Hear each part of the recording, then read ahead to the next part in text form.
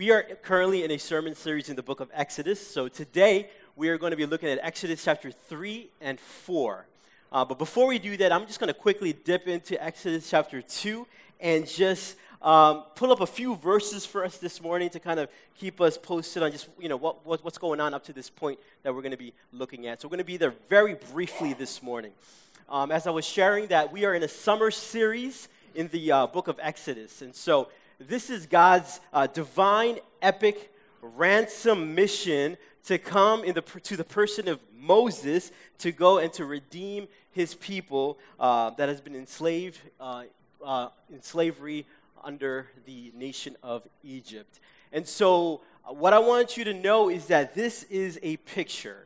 This is a foreshadowing. It is a foretelling of God's greater rescue mission. And that's going to be ultimately coming into fruition in the person of Jesus Christ. Okay, so we're going to see here a pattern that God sends the one to save the many. That God sends the one to come and to save those that could not save themselves. And this right here is a picture of the gospel. Okay, so we're going to get to that at the very end of the message today. But I want us to see this thread for the entire story of Jesus in the Old Testament. And so this morning we're going to just take a look at this particular rescue mission that gets started with this calling of this man by the name of Moses. And so today we're going to be in this transition from chapter 2 into chapter 3. And so how chapter 2 ends is that we see it ends with the cry of God's people, where they cry out to God and they say, God, save us from our slavery. And what does God do? God listens and he hears their cries. And how does he do that? How does God hear the cries of his people? He does it, he answers their cries with the calling of Moses. In fact, we see this quite often. The normative way that God works in this world is that he works through people. Right? He works through people. The cries of some are answered by the calling of other people. And so I want you to think about that for a moment, right? I want you to think about that. The primary work in this world for God is always done through people, through his people. You know, on occasions we see a theophany where God comes in, he'll appear, or we see him send an angel. We see him send a earthquake, in those days. But, these are these divine supernatural appearances. But the primary and the normative way that God works through this world is through his people. Right? When the people were enslaved in Egypt, God goes and he sends Moses to send his people out of slavery. We see another example when the spies were in the promised land and there was trouble. God sends Rahab to come and to protect those spies. God sends Gideon, the unlikely hero, to come and rescue his people from the Midianites. God sends David, a person, just to come and to slay the Philistine giant and to lead God's people. God sends the Apostle Paul, right, a man, just to preach the gospel to the Gentiles and to plant churches all throughout the known world at the time. God uses Philip to preach the gospel to an Ethiopian who takes the gospel to a whole new continent of Africa. God sends Lydia to come and to host and to underwrite and to fund the planting of one of the most important churches in the entire New Testament, and that is the church in Macedonia. God's primary works in the world are through other people. And Hope Church, today, the primary work in the world is done through people, right? It is the local church. And I want you to know that God still answers the cries of some with the calling of others. He answers the cries of some with the calling of others. And so we are a church, we as a church, we are God's mission department, right, to the entire world. Right, what is God doing in the world? How is God sending light to the world? How is he building his kingdom? He's doing it through the local church. He's doing it through his people. And if you are here today, and if you have placed your faith in Jesus Christ, I want you to know that God has called you to ministry. He has called you to ministry. God calls us first to salvation, and then God calls us to serve the God of our salvation. And that invitation for us is that we experience God in our lives. Right? We give him our sin, and then he comes and as we place our faith in Jesus, he gives us his righteousness that is earned through Jesus Christ. And he gives us forgiveness. He gives us eternal life. He gives us hope. He gives us his Holy Spirit. And he empowers us with this mission and ministry to the world. And so I want you to know that is good news. That is good news. Like that right there is not this like arduous burden that is placed upon us, right? It is not this religious mandate like, oh man, I have to do it, right? No, this is a good gift that God gives us, that the God of the universe would invite us to a greater purpose, right? That is far greater than ourselves, out of the mundane, out of the worldly, and he invites us. And he asks us if we would invest our lives to the things of eternity. God works through us, and that we are his. At the same time, I want to say this. God doesn't need us. He doesn't need us, and that's a very important distinction that we need to understand. Listen, God is God.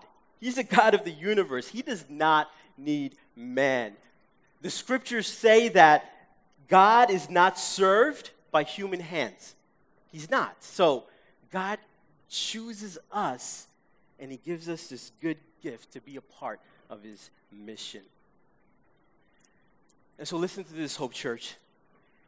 If Hope Church Long Island, if we get bigger and bigger and bigger, but Lynbrook, Nassau County, New York does not get better and better and better, then we are not doing our job. We are not doing our job.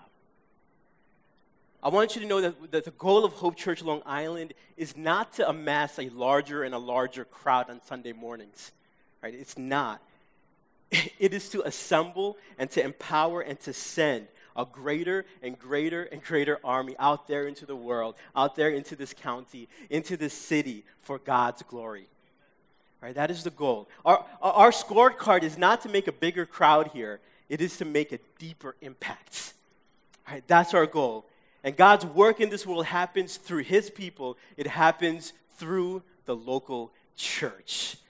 And so this morning, we're going to be looking at Moses. We're going to be looking at the calling of Moses this morning. And what I want to do is I want to press in to some words of encouragement to our church as we make some observations, as we look into the calling of Moses. And as, we seek to be the hands and feet of Jesus as well. And we are seeking to be used by God, as a church to be used by God.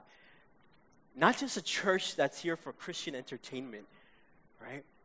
But to be used by God. And so I want to give us 4 words of encouragement this morning. My first word of encouragement is this. Don't look past your preparation. Don't look past your preparation. Last week, in the sermon, we were talking about Moses had just been rescued out of the Nile River by Pharaoh's daughter. And Moses is raised in Pharaoh's court and his household. Moses is a member of his family. Moses, who is a Hebrew, is now a member of Egypt. And Moses is learning the Egyptian culture. Here he is schooled in Egyptian systems and just leadership by his grandfather, his adoptive grandfather, Pharaoh himself. I mean, he's getting a PhD in just all things Egyptian politics here, right? And then this is what happens. He grows up to the age of 40 years old, and Moses observes some injustice and abuse that is happening against his people, the Hebrew people, by the Egyptian people. And so let's look at what happened in chapter 2, verses 11 and 12. Exodus chapter 2, verses 11 and 12. One day, when Moses had grown up, he went out to his people and looked on their burdens. And he saw the Egyptian beating a Hebrew, one of his people. He looked this way and that, and seeing no one, he struck down the Egyptian and hid him in the sand. All right, so Moses got a little bit ahead of God here. Okay, Moses, he did not go through a season of preparation here. Moses he had the right burdens, but he had the wrong reaction to the injustice that is happening. Right, the unjust violence against unjust violence that is taking place here. Right? Moses, he had the right burden, but he's not prepared yet, and he's acting very quickly. And basically, he's not mature enough yet to lead God's people. Verse 13, it says this: He went out the next day, and behold, two Hebrews were struggling together, and he said to the men in the wrong, "Why do you strike your companion?" He answered, "Who made you prince and judge over us? Do you mean to kill me as you killed the Egyptian?" Then Moses was afraid and thought, "Surely the thing is known." When Pharaoh heard of it, he sought to kill Moses. But Moses fled from Pharaoh and stayed in the land of Midian, and he sat down by a well. Okay, so the next 7 verses, what happens here is we see that Moses meets a nice family, a nice man who has some daughters. And Moses marries one of the daughters, and now Moses is living in Midian. Okay, and then you go to chapter 3, verse 1, and it says that Moses goes and he works for his father-in-law, tending sheep. Okay, and he's now in this land of Midian, tending sheep through the wilderness. Okay, so I want you to think about that for a moment. For the first 40 years of Moses' life, he grows up an Egyptian man. Then, the second 40 years of his life, he is leading sheep along the edge of the desert. Now, I want you to put yourself in Moses' shoes right now, okay? I want you to think, what is Moses thinking right here? Moses is probably thinking, God, like, how in the world did I get here? Like, I was that baby that was in the basket, then I was a prince of Egypt, then I was a fugitive that was on the run, and now I'm spending 4 decades tending sheep, just watching sheep eat. Like, that's what I'm doing, God. What is going on? What am I doing here, God? This doesn't make sense. But from God's vantage point, though, Moses is going through this intense, thorough, customized training and preparation regimen from this explicit calling that God was going to place on his life. I want you to think about that for a moment. Think about that. Like who better to negotiate the freeing of Egyptian slaves from Egypt than the guy who grew up in the royal family? Who better? Who better to lead God's people out of the desert for 40 years than someone who has led sheep for 40 years in that very same desert? Right, finding the watering holes, just knowing how to navigate through the enemies, knowing the safe places that are there in the desert. Moses was in a season of preparation. And church, what I want us to know this morning is that everything that has happened to you, your entire life, everything that occurred in your life has been a part of God preparing you for the work that he has for you. Your story, your narrative is not by accident. It's not by accident. And we talked about that last Sunday, right? We were talking about that. We were saying that God is always preparing you. And some of you right now, you're in a season of preparation. You are in your Midian. And I want you to know that God's sovereign hand is purposely preparing you. He is sharpening your character. He is developing your skill set. He is sharpening your understanding of the Word of God. He is preparing you experientially for the calling that He has for you in your life. He is with you. He is with you. And I want you to know that in your Midian, I want you to remember that obedience in the small things is the very preparation that prepares you for the greater calling that God has for you. Obedience in the small things. He's preparing you. He is preparing you in this season. God prepares us through a season of preparation. Right? Jesus Christ, God incarnate, comes to this earth for 30 years, and He swings a hammer with His old man. He works a blue-collar job. He studies the Scripture. He goes to the temple, and Jesus is being prepared for public ministry that God had for Him. Moses here is, after being royalty in Egypt, then he goes for 4 decades on a blue-collar job. He's being prepared here, preparing him through these small things. And He's preparing him for the liberation of His people. So let me just speak into that right here for a moment, especially to our young people that are here. This goes for everybody, but I just want to specifically speak to our young folks and say that, listen, right now, you guys, you're in a season of preparation right now, right? Like the times that you are studying your Bible, the times that you are spending in the presence of God, the little yeses that you say to God, the little no's that you say to sin, the little temptations that you are battling, this time that, you're taking that test and you can cheat on that test and you know that you're never going to get caught. You kind of know your way around the system. You know you're not going to get caught, but you decide, you know what? I'm going to honor God. And in that moment, God is preparing you. He is preparing your character. You are in a season of preparation. So don't look past the small things. Your obedience to the small things are very important. I mean, I can't tell you the Friday nights that, as a college student, that I would just spend time either reading my Bible or just picking up people to go to these all-night prayers that would go from 10 o'clock till 5 o'clock in the morning. And just while my other friends are going out, going to the clubs and just partying it out, and I wanted so bad to have a social life, right? I wanted to have fun, but I just spent time just with God in those moments to be in His presence. Little did I know that God was preparing me in those seasons of my life for what was to come. And some of you are here today, and you're walking through a trial, and you're waiting for direction from God. Let me say to you this morning that God has not forgotten you, that God is preparing you in this season of your life. He's with you. Maybe some of you are here right now and you are in year 39 of your Midian. You've been in the season of preparation for so long and you are ready to give up right now.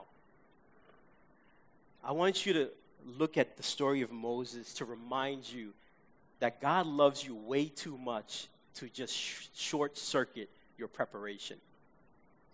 God is seasoning you. God is preparing you. Think about this for a moment. How old was Moses when he received his calling? Do you know how old Moses was when he received his calling? He was 80 years old. 80 years old. That's pretty old, right? I mean, that is like Velcro shoes driving a Buick old. That's pretty old right there. And Moses received his calling at that age. And so I want to say this to all of our gray-haired folks. I'm getting there. But to all of our gray-haired folks in the room, I just want to say this. It is not too late to get a fresh calling from God. It is not too late. These right here are some of your most strategic years of your life. And God has prepared you for this moment with wisdom and experience. And listen, I want to say we need you as a young church. We need you as a young disciple-making church that is here. We need your wisdom, and we are grateful for you. So my first encouragement, church, is this, is don't overlook your preparation. Don't overlook it. Moses got a little bit too excited. He felt a burden and he wanted to jump in, and yet Moses had to go through some stuff. He had to. And so think about how God is using us. Think about how God is calling us. Don't look past your preparation. God is preparing you right now for the ministry that he has for you. That's my first one. My second one is this. Start telling God, here I am. Start telling God, here I am. We need to make ourselves available to God. So let me show you this. Chapter 3, verses 1 through 4. Now Moses was keeping the flock, right? So he's in a season of preparation here. He's going about his everyday experience. He was keeping the flock of his father-in-law, Jethro, and the priest of Midian, and he led his flock to the west side of the wilderness and come to Horeb, the mountain of God. And the angel of the Lord appeared to him in a flame of fire out of the midst of the bush. He looked, and behold, the bush was burning, yet it was not consumed. And Moses said, I will turn aside to see this great sight, why the bush is not burned. When the Lord saw that he turned aside to see, God called to him out of the bush, Moses, Moses. Let me just stop right there for a moment. Let me just say this. Don't we all wish that we would have this experience? We would have God speaking to us out of a burning bush as well. Like, could we just be honest with that? Could we just acknowledge that? I mean, this is a safe place, because I thought that many times, right? Like, I thought, Lord, would you just tell me what you want from me? Like, God, if you told me what you want from me, then I would walk in obedience no matter what was the cost. I would do it. I would follow you no matter what, but just tell me what you want from my life. All the single folks in here are like, amen to that, right? You're like, I wish God would show me the guy, or I wish God would show me the girl, then everything would be great. But we have those moments where we're like, God, I wish you would just tell me what you want from my life.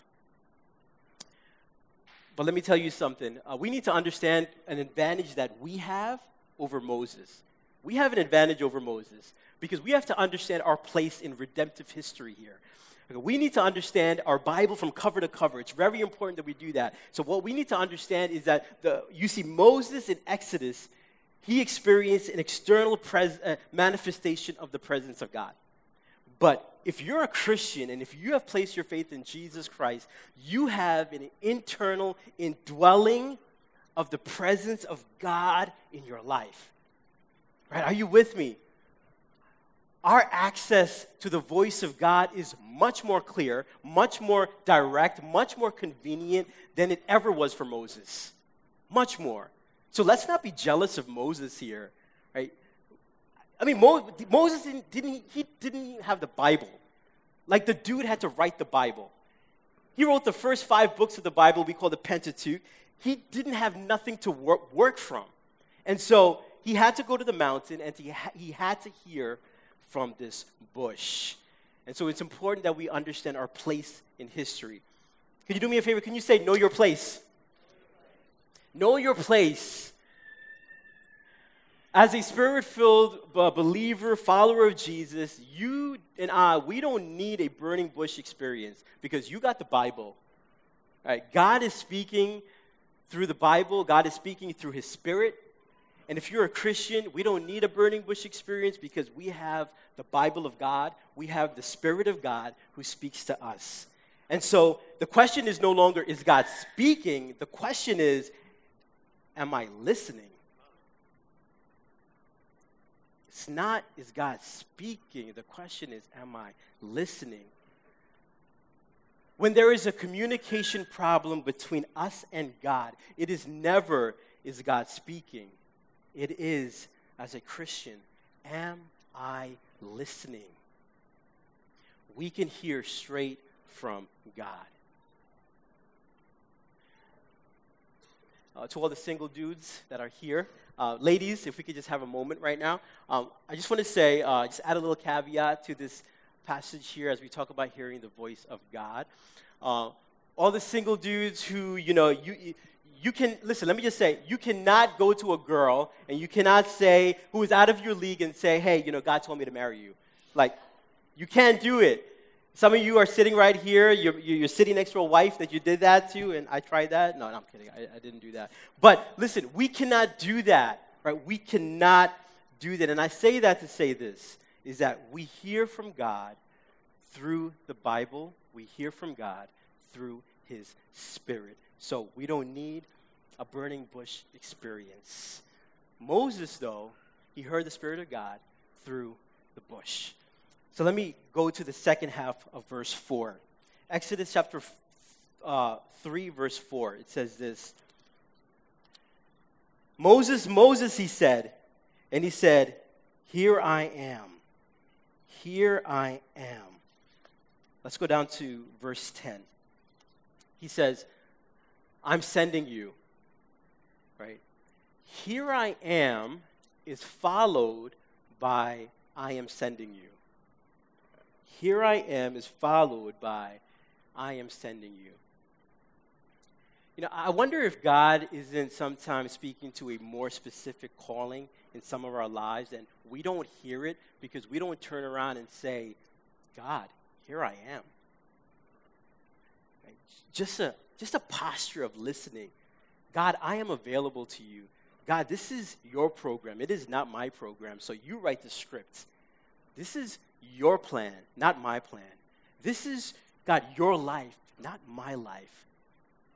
I steward my time. I steward my resources. I steward just my weaknesses. I steward my abilities, and they all belong to you, Lord. Here I am. What do you want in my life? What do you want, God? And I want us to be a church with that, as a people, with that same posture and say, Lord, here I am. I am available to you. Right? That's what it means to be a Christian who walks with God. To give yourself to God who has given his Son to you. And say, Lord, here I am. But at the same time, though, that is a scary prayer. Right? It's a scary prayer because it's followed by, well, you know what? Here you are. Okay. Then I'm sending you then.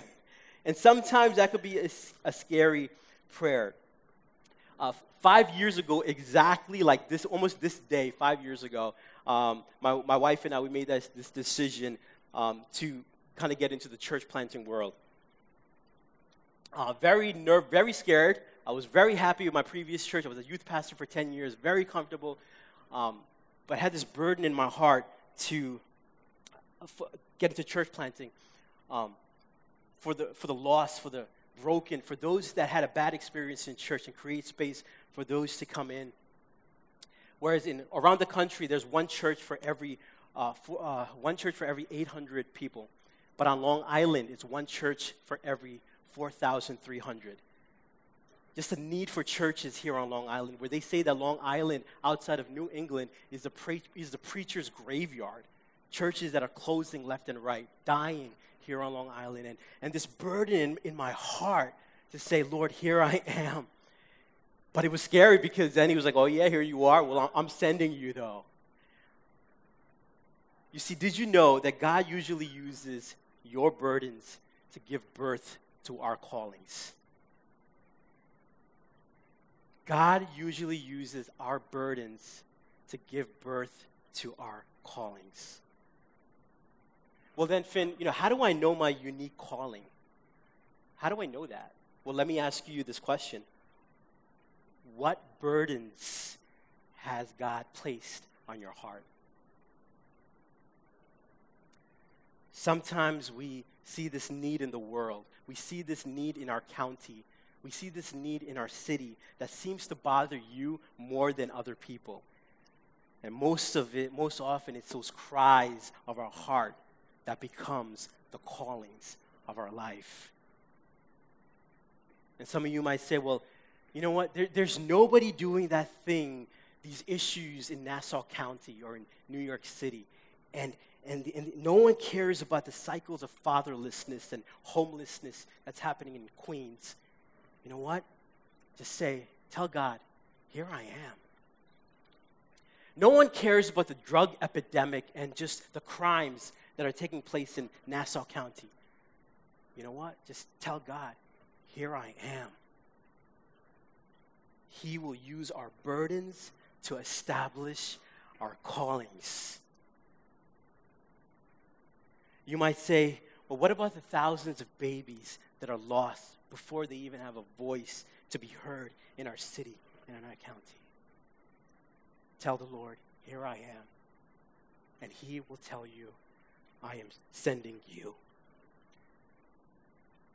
What about the fabric, the moral fabric of this generation that is just unraveling and unwinding and spiraling out of control more than any other generation in history?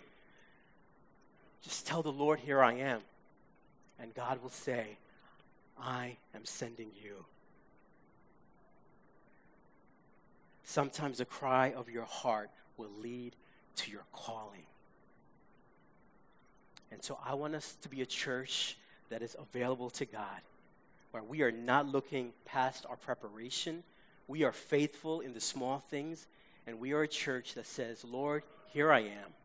Here I am. Here's my third word of encouragement. Embrace your identity, not your insecurities. Embrace your identity, not your insecurities. I would say one of the things that hold us back from moving to the calling of God that he has on our life is not knowing the calling, but it's more so that it actually we get the callings and we process that in our brains, but then we become crippled with all the insecurities and just the inabilities and just the inadequacies that you and we see in ourselves. And this is what happened to Moses. Let's look at chapter 3, verse 10.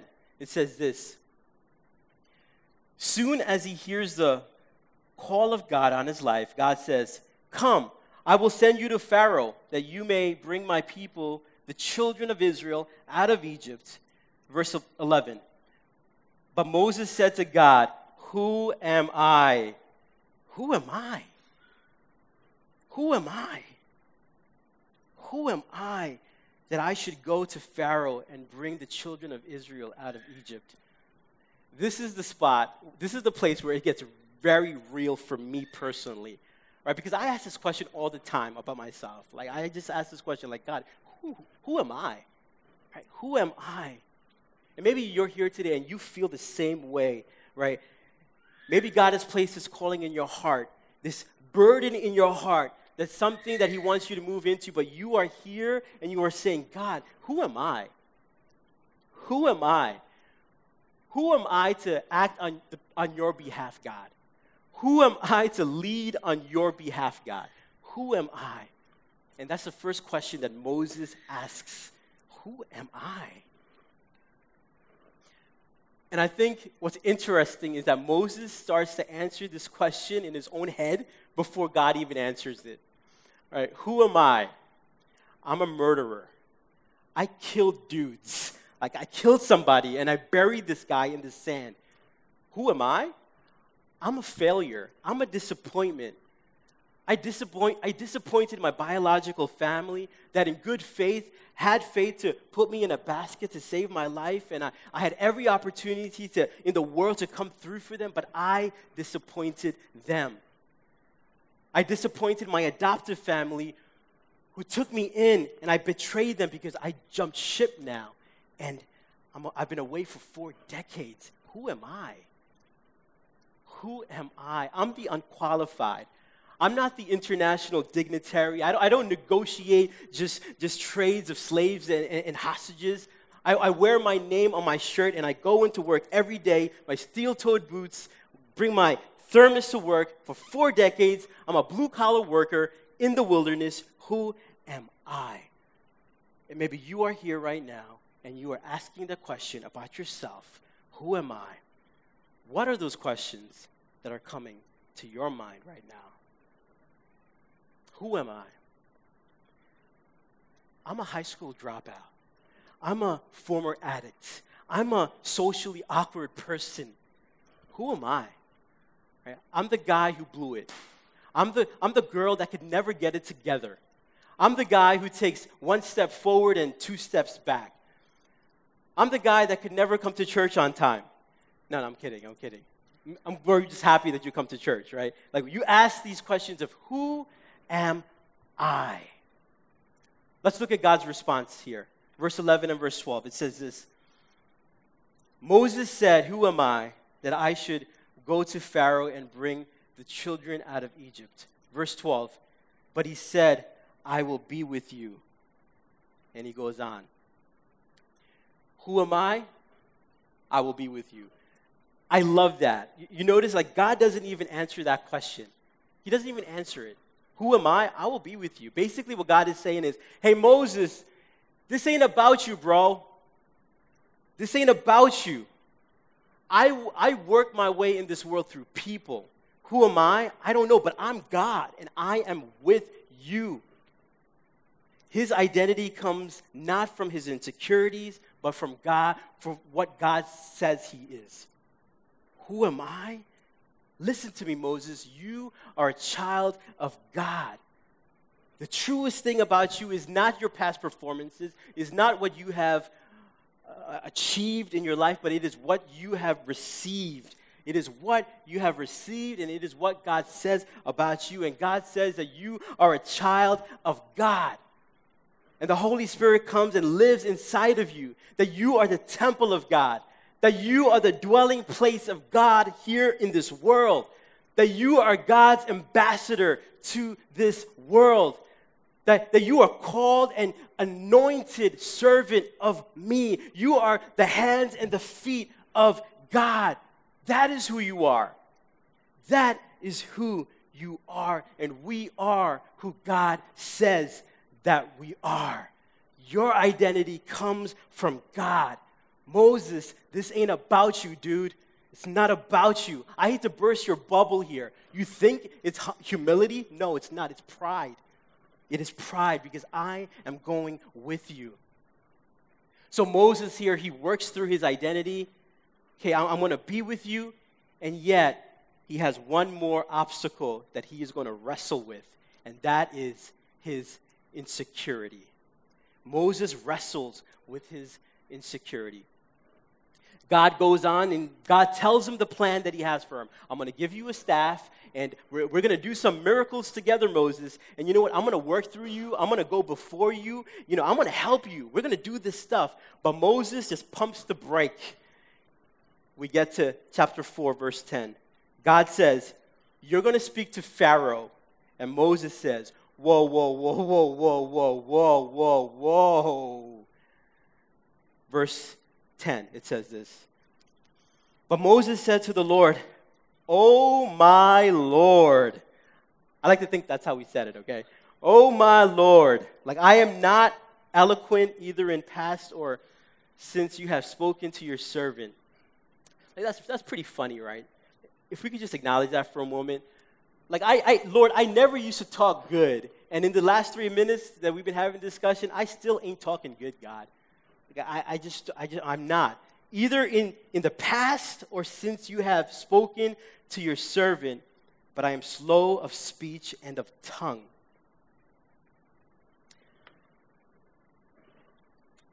It's one thing to understand your identity.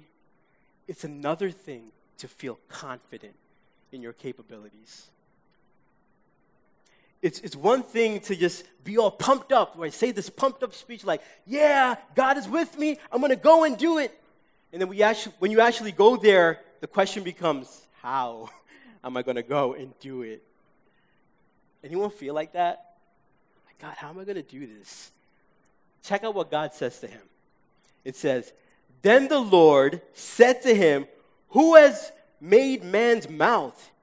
Who makes him mute or deaf or seeing or blind? Is it not I, the Lord? Now therefore go, and I will be with your mouth, and I will teach you what you shall speak. I will write your script, Moses. He's saying, Moses, who made you the way that you are?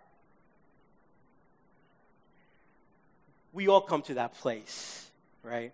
We honestly believe that if God left it out of you, then it's not necessarily to fulfill the calling that's in you. Like, let me put it another way. The key to the antidote of your insecurity is going to the source and just ask the question, who made you that way, right? Just going to the source saying, who made you that way? You go and you say, you know what, if God wanted you to speak better, then you would have spoken better. If God wanted you to be a type A person, you would have been type A. If God wanted you to have a different childhood, you would have had a different childhood. If God wanted you to be more, you would be more. If God wanted you to have more, you would have more. If God wanted you to be different, you would be different. But God made you the way that you are. Who put that mouth on your face, Moses? The very next thing Moses says is, hey, if you're going to send someone, I can't do it, God. I can't. And then you know what it says? It says, the Lord's anger kindled against him. Like, do you want to tick off God? Tell him what he can't do through you. The whole of Moses is, Moses, dude, get over yourself. Right? It sounds like humility. It's not. It's prideful. Moses, this ain't about you. This ain't about your insecurities or your abilities or what you can do or what you can't do. Moses, I am God, and I am calling you, and I will enable you. And Hope Church, I want to say the same thing for us today as well. If you belong to God, I want you to know that your identity is in him. God is the one who is with you. God is the one who empowers you. I mean, think about that. The God of the universe, he is with you. He is with you.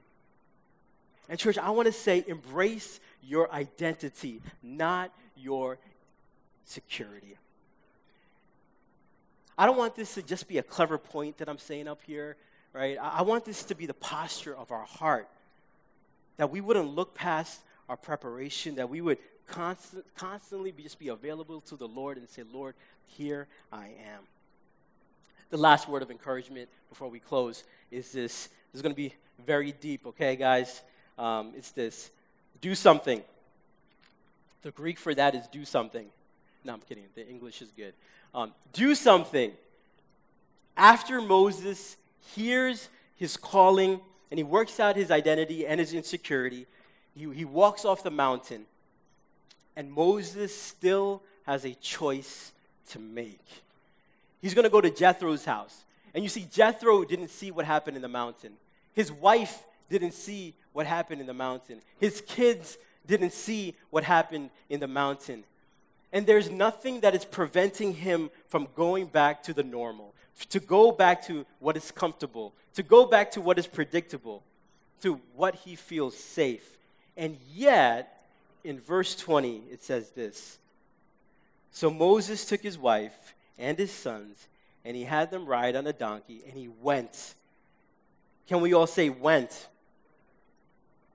And he went back to the land of Egypt.